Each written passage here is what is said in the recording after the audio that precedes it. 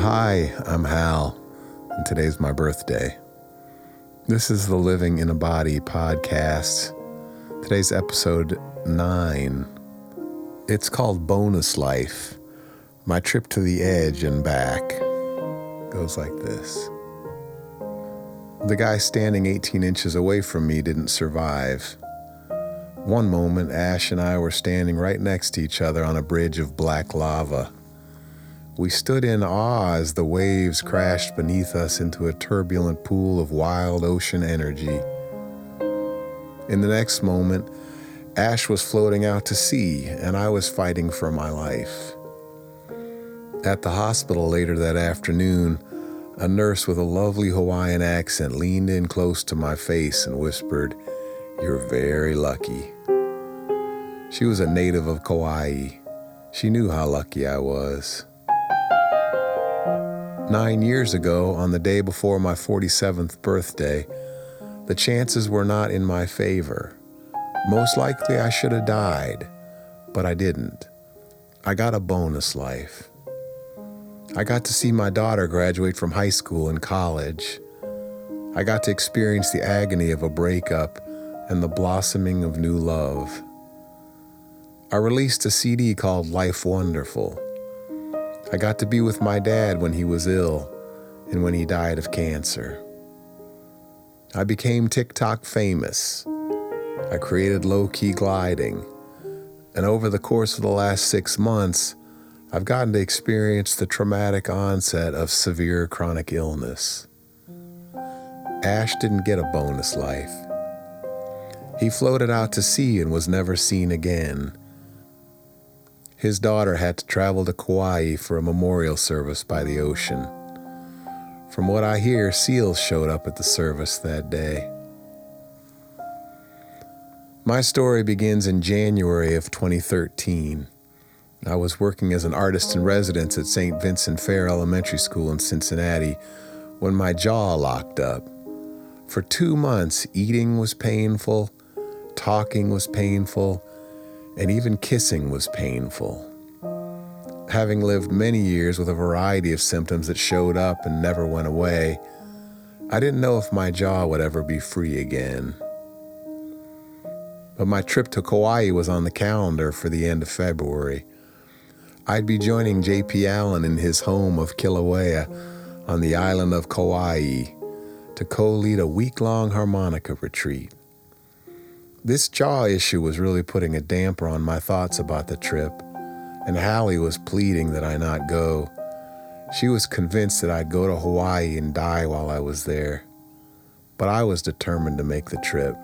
There's no way that I was going to let this opportunity pass me by. At the last possible minute, I found a TMJ specialist in Cleveland and paid for the rushed fitting of a jaw brace to give me some relief. On my first step off the airplane, I realized that I was entering paradise. The warm, damp ocean breeze was so sweet and so delicious. My chauffeur gave me a proper Kauai welcome by treating me to my very first whole coconut. Even with my jaw clamped shut, I was able to enjoy sipping the milk from the coconut with a straw. Except for the challenge of living in this particular body, the week-long harmonica retreat was a great success. On the last day before heading home, 4 of us hiked down a hidden path behind Ben Stiller's mansion near Kalihiwai Bay. We were in search of an otherworldly location called the Dragon Spout, where generations of volcano meeting ocean had created a desolate field of black lava formations. Unknowingly, we were walking into some very dangerous territory in a particularly dangerous time of year. On the other hand, on the way down the mountain, I experienced a glorious release in my jaw. I remember the feeling of relief and freedom as I bounded down the path toward the ocean. I was celebrating the fact that maybe I wouldn't spend the rest of my life in pain. At one point, JP, Ash, Greg, and I stopped on a natural bridge of black lava that overlooked a 20-foot round pool of undulating water. The waves would travel down a wide canal, crash under the bridge, and then explode from the rock crevices like a dragon's spout. None of us sensed that we were in danger. We were on dry lava. I remember looking out to the ocean and seeing some very large waves coming our way. But we stood with our backs to the sea, poised with our phones, waiting to capture the next amazing Facebook post. Very suddenly, with the devastating force of a locomotive, a huge wall of water swelled up and over the bridge and struck two of us from behind. Within a split second, I was submerged, tossed about like a rag doll and sucked into the belly of the dragon. Immersed in blue and white ocean turbulence, I was underwater for an extended period of time. When I finally found the surface, I gasped for air, and then I was struck again. Several times my head hit sharp rocks, and I gained a very clear understanding.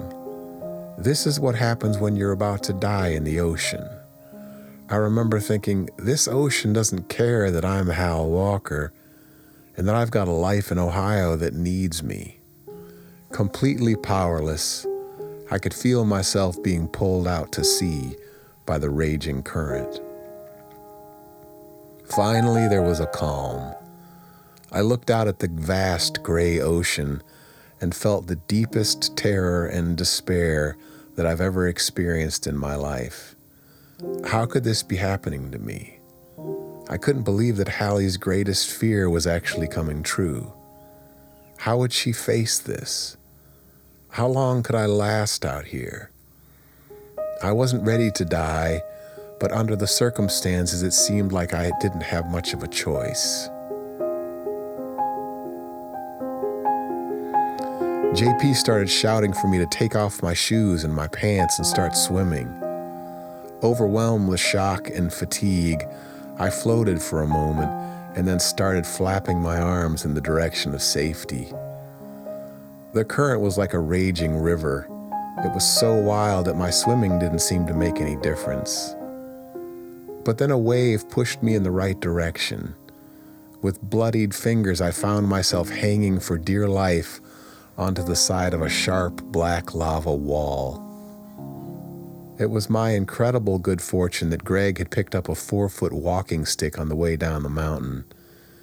JP reached for me with the stick and I was able to grab it, but we soon lost our connection and I went under again, holding the stick. The second time we connected, he was able to drag me to a more accessible spot. Miraculously, the next wave pushed me up onto the sharp rocks where I crashed. JP hovered over me shouting, "Keep moving, Hal. There are more waves coming. You gotta move 20 more feet. Come on, you gotta move." Plastered to the rocks and totally spent, I was dead weight. I shit myself while JP dragged me to safer ground.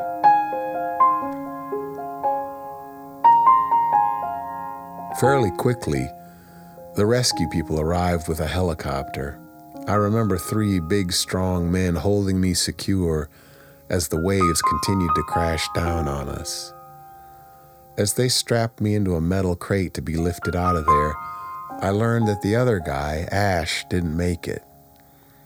JP had seen him floating face down out into the ocean.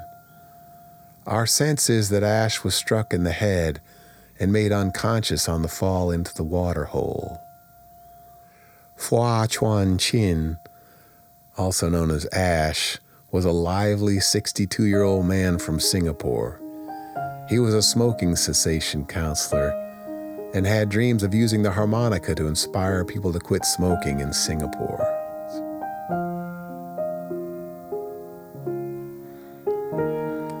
I laid there in my underwear, unable to move, but knowing that I had survived.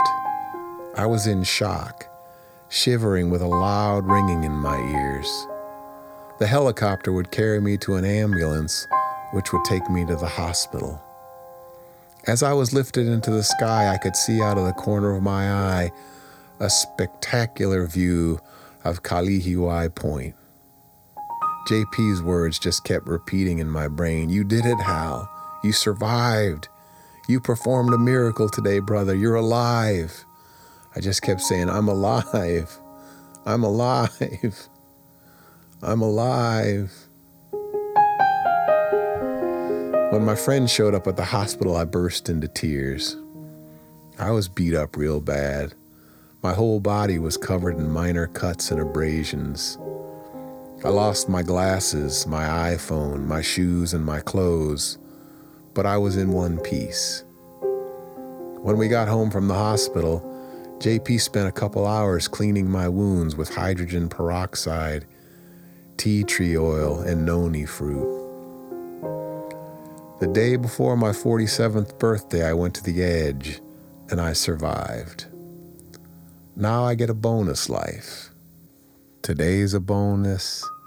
Yesterday was a bonus. It's all a bonus life. Thank you so much for listening today. I appreciate you. Enjoy your bonus life. All right? Bye-bye.